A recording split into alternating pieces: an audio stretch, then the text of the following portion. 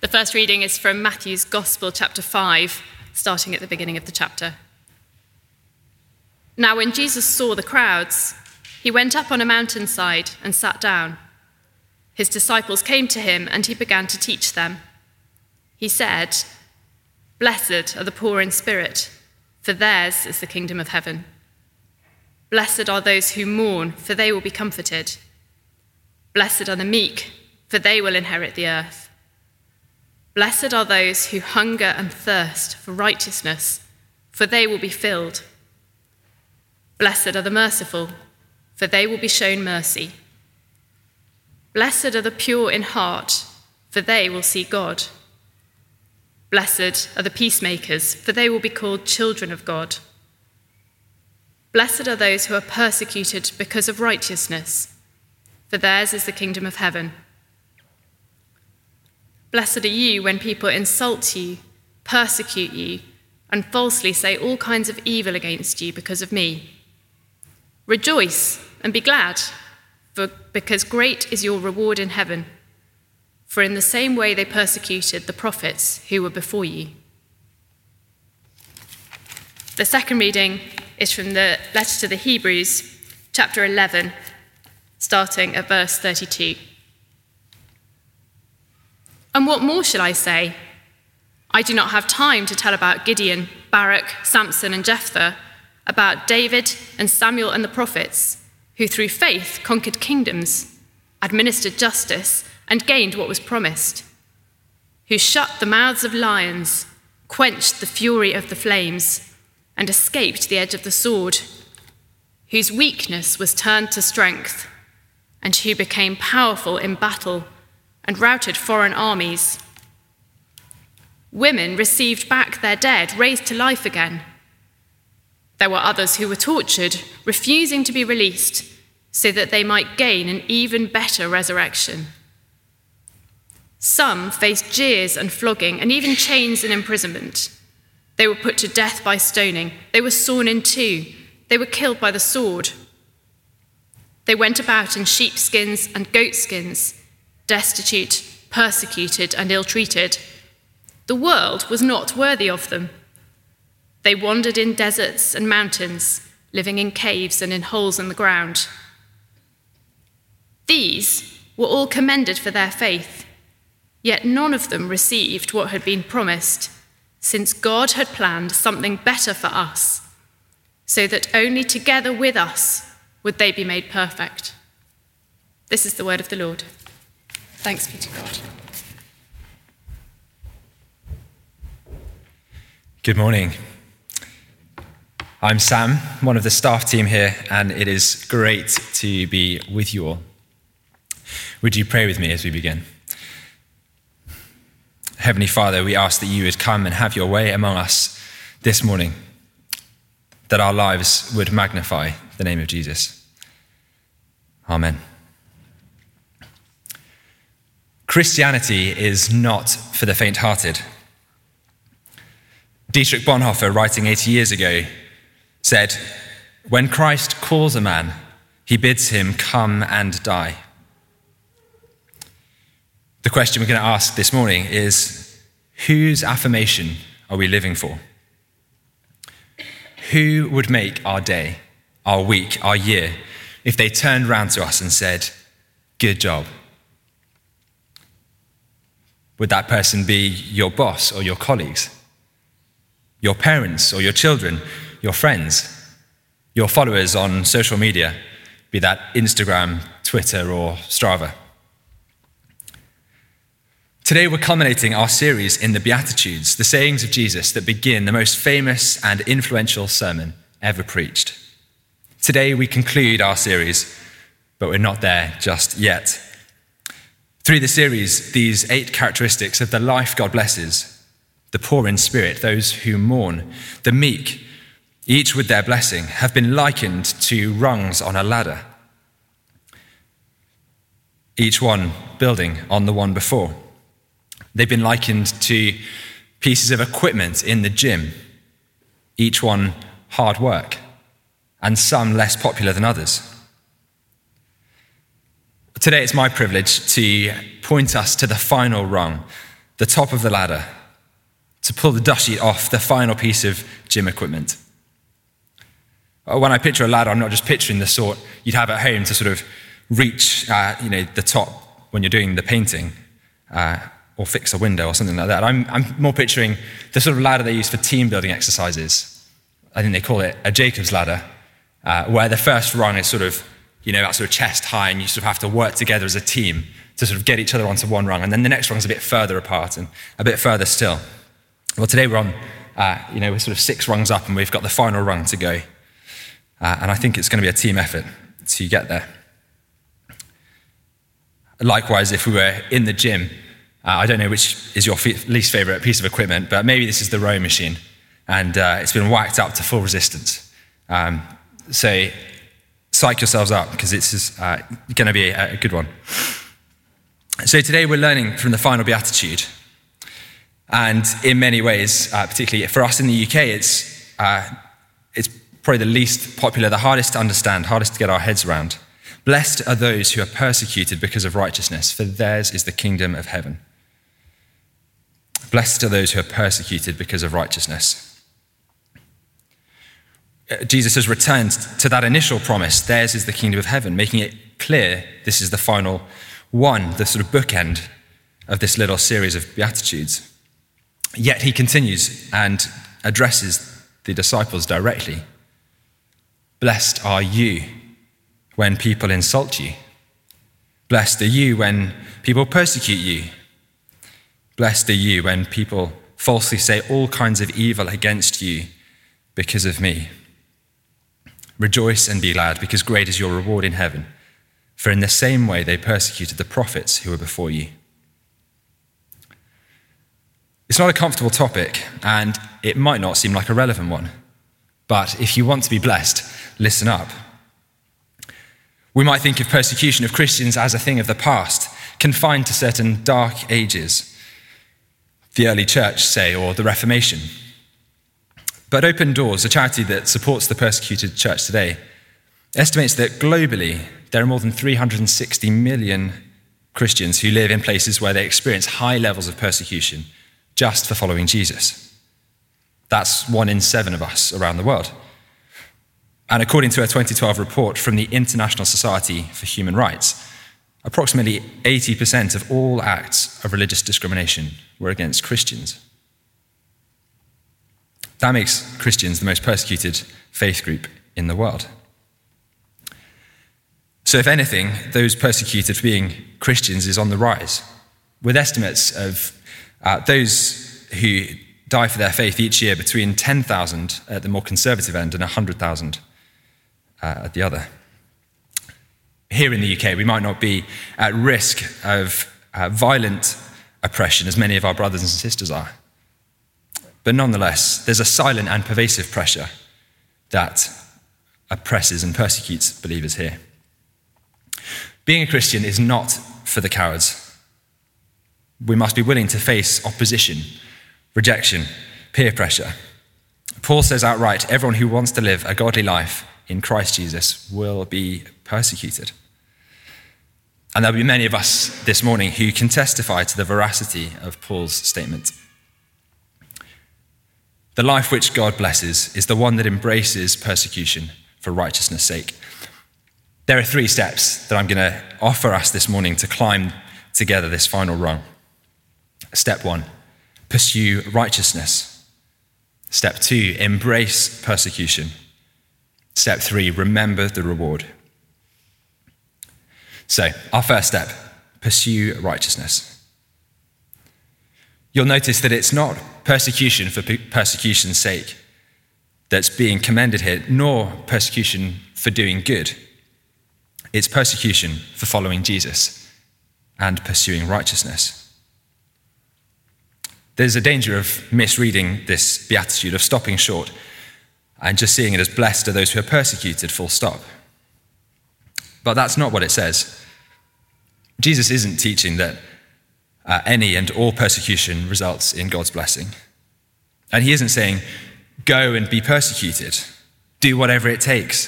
Find someone, annoy them, irritate them such that they persecute you and the blessing will be yours. No, that would be ridiculous. There's nothing blessed about seeking persecution simply for the sake of it. But nor is Jesus saying that we'll be persecuted for doing good. There's a doing of good deeds that is praiseworthy, noble, and very much acceptable in the eyes of the world. A few verses later, Jesus says, "Let your light shine before others, that they may see your good deeds and glorify your Father in heaven." No mention of persecution there.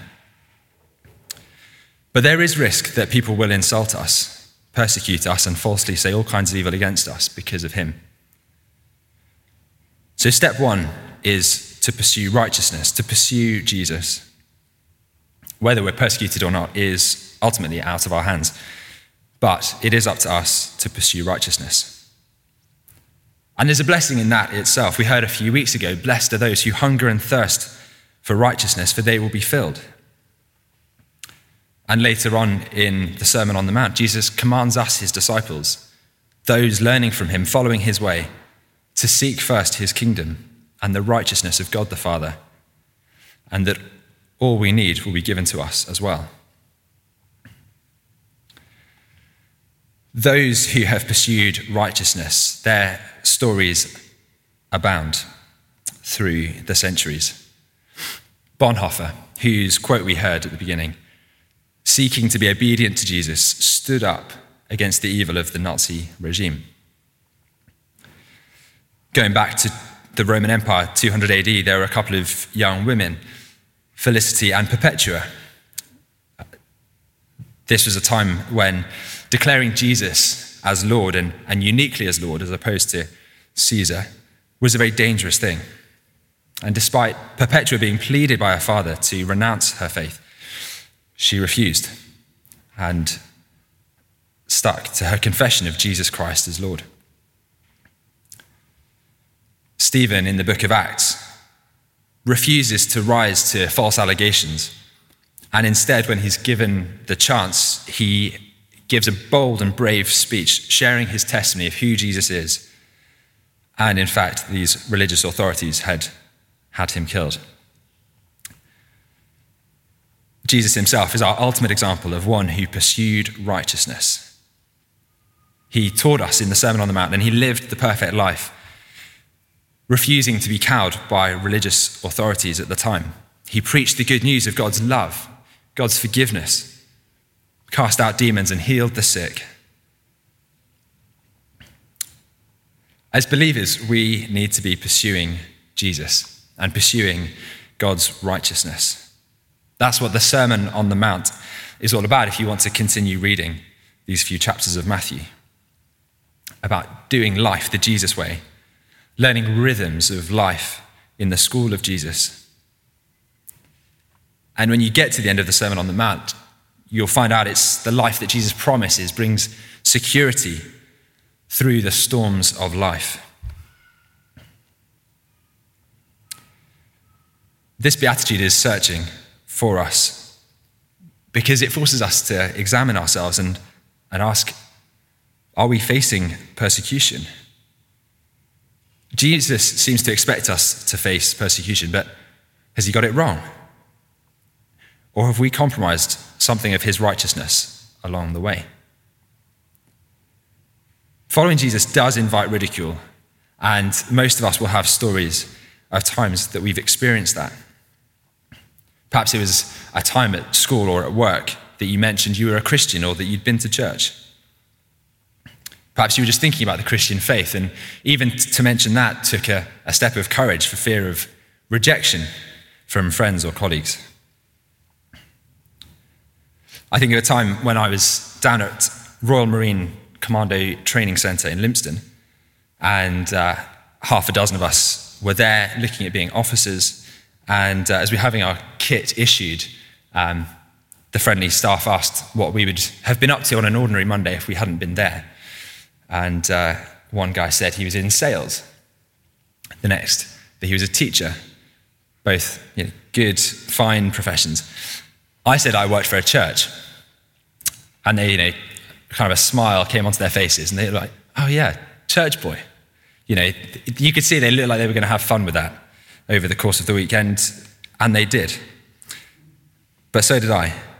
And it was a great week. Great fun, sort of owning that and then sort of surprising them along the way. Being a Christian is about following Christ. And as I said, there are certain things following Christ, good works that are to be applauded, but won't get us in trouble. They're great things like humanitarian work, which we're seeing much at the moment, and social action. Great things. But there's a particularity to righteousness and following Jesus that isn't so universally acceptable. So what would it look like for us, for you to be countercultural in your setting because of Christ this week? Perhaps it's speaking of Jesus, using his name, sharing the good news. Maybe it's offering to pray for someone who's unwell, telling them that Jesus loves them and wants to have them better. Perhaps it's just getting stuck into church, being a committed part of the family. Maybe it's working really hard and doing your job well, but also pursuing a balanced life and having good boundaries. Maybe it's choosing to give a tithe to the church. Maybe it's choosing to give your life to Jesus and stand up and get baptized publicly. Using your spare time and energy for church ministries. Saving sex for marriage. Choosing to work for a church. There are plenty of specific things that the world won't be such a fan of. As Christians, or those thinking about following Christ, we need to count the cost and be prepared to pursue righteousness. So that's the first step. Pursue righteousness. And the second step is to embrace persecution. Embrace persecution. On the whole, we as humans do our best to avoid pain and persecution. Jeremy Bentham, an 18th century philosopher and the founder of modern utilitarianism, argued that we have two basic instincts: to maximize pleasure and to minimize suffering. He said, nature has placed mankind under the governance of two sovereign masters, pain and pleasure. Much of life's efforts is spent on avoiding pain and maximizing pleasure. Jesus is straight up and offers himself as the sovereign master and explains that as the world hated him, so it will hate those who follow him. Can we really expect to follow him, become like him, without sharing at all in his experience? Jesus warns his followers that in this world you'll have trouble. So it's not a surprise that Christians do indeed run into trouble. It's part of the package. Paul says we're destined for trouble. Jesus says, a servant is not greater than his master. If they persecuted me, they'll persecute you also. I don't know about you, but I can begin to think, maybe I can find a way to live this sort of best of both life. Maybe I can keep the world happy whilst also pursuing righteousness. Maybe I can sort of succeed, as it were, where Jesus got it wrong, where he was persecuted. I can avoid that. And Jesus says, don't kid yourself, Sam. Don't kid yourself. You're not greater than I am. Maybe he's gently asking us, if we're managing to keep everyone else happy, are we really pursuing righteousness as zealously as we'd like to think? Jesus says we're blessed when people insult us, persecute us, falsely say all kinds of evil against us because of him. Thousands have been fleeing the Ukraine in the last week to avoid becoming collateral damage in Putin's invasion. Of course they have. But what I've found particularly surprising and impressive are the tales of those who've gone against that tide and have been going back to the Ukraine to join in the fight, to join in the resistance, to return to their country and fight for its sovereignty and freedom. And that's a tremendous example to us of their courage, the courage to embrace persecution for a cause they believe in. For us, it's the courage to stand for the privilege and freedom to follow Christ. And we see examples of persecution throughout church history. In recent times, Bonhoeffer, whose quote we heard at the start, hanged just days before the end of World War II, on the 9th of April, 1945, for his part in the conspiracy to assassinate Hitler. Then Felicity and Perpetua, who were locked up in prison, where Felicity was pregnant and Perpetua was nursing her young baby. They were willing to face that for Christ. There's the example of Stephen, the very first Christian martyr. In the book of Acts, we read, when the members of the Sanhedrin heard his speech, they were furious and gnashed their teeth at him. But Stephen, full of the Holy Spirit, looked up to heaven and saw the glory of God and Jesus standing at the right hand of God. Look, he said, I see heaven open and the Son of Man standing at the right hand of God. At this, they covered their ears and yelling at the top of their voices, they all rushed at him, dragged him out of the city and began to stone him. While they were stoning him, Stephen prayed, Lord Jesus, receive my spirit. Then he fell on his knees and cried out, Lord, do not hold this sin against them. When he said this, he fell asleep. Stephen, Felicity, Perpetua, Bonhoeffer were persecuted in that ultimate way, having their very lives taken from them. Yet Stephen, in the midst of that horrifying execution, was able to pray for the Lord's forgiveness on those throwing the stones. That's reminiscent of Jesus' torture on the cross, yet his ability in the midst of that to say, Father, forgive them, they don't know what they're doing. Jesus wrestled with the Father in the garden and said, Father, if you're willing, take this cup from me, yet not my will, but yours be done. And he willingly embraced that cup, embraced the persecution. So to embrace persecution, we need to remember three things. The opposition will make me more like Jesus. That opposition will deepen my faith. That opposition will give eternal rewards. So, step 1, pursue righteousness. Step 2, embrace persecution. And step 3, remember the reward and rejoice. The secret to suffering for Christ is to remember the rewards and rejoice. Jesus doesn't offer empty platitudes. He promises, blessed are those who are persecuted for righteousness, because theirs is the kingdom of heaven. What is the kingdom of heaven? It's the kingdom of God, the eternal, unshakable kingdom of love, joy, and peace, where all that is broken is made new, and all that is good is made perfect. It's the kingdom where illness and death are but a memory, and all wars are left behind.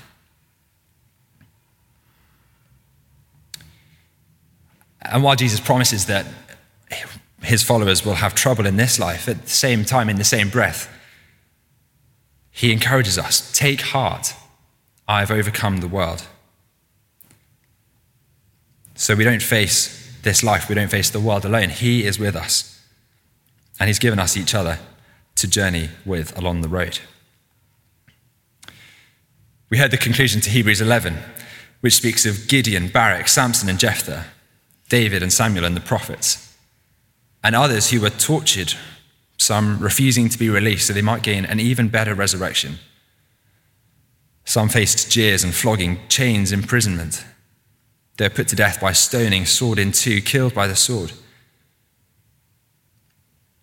The world was not worthy of them. They wandered in deserts and mountains, living in caves and holes in the ground. These were all commended for their faith, yet none of them received what had been promised, since God had planned something better for us, so that only together with us would they be made perfect. These heroes of the Old Testament and the heroes of church history and of the New Testament had in mind the kingdom of heaven, not the kingdom of earth. They counted it an honor to be considered worthy of suffering for Christ. Suffering for the one who had that ultimate choice between the kingdom of earth and the kingdom of heaven. And rather than taking the kingdoms of this earth and ruling as the temptation went, the kingdoms of this earth rather chose to be persecuted for our sake, so that the kingdom of heaven might be open to us all.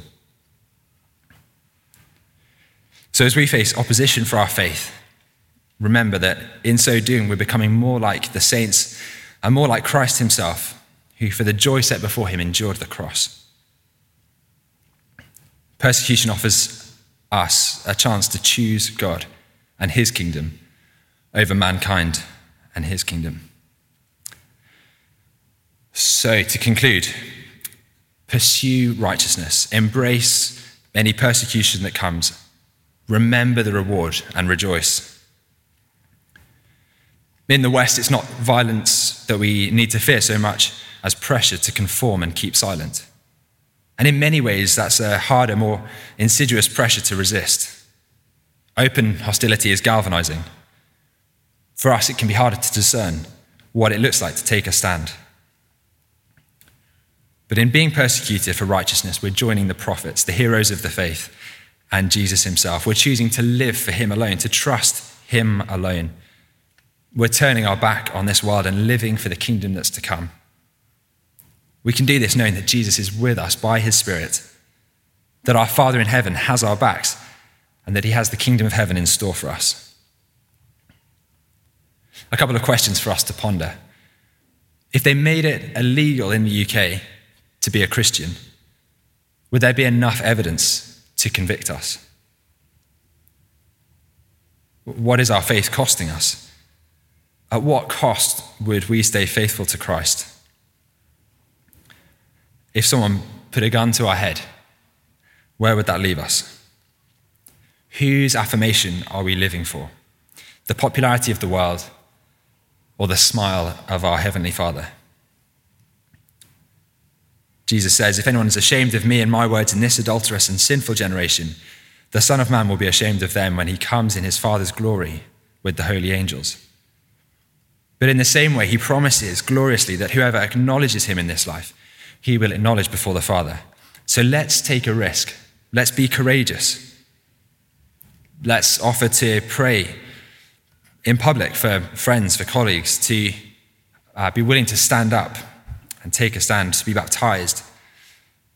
Perhaps it's just having your Bible on your desk at work, or messaging a non-Christian friend who might need praying for and saying, hey mate, I'm praying for you. Let's pursue righteousness and remember the rewards in store and rejoice. Let's pray. Heavenly Father, this is a challenging word, but we thank you for Jesus and his call to follow him. Thank you that in so doing, we know that he is with us, whatever the road looks like. We pray that you give us courage to follow him and to face whatever that brings. We pray that we together would become more like you and live to your glory and enjoy your blessing. In Jesus' name, amen.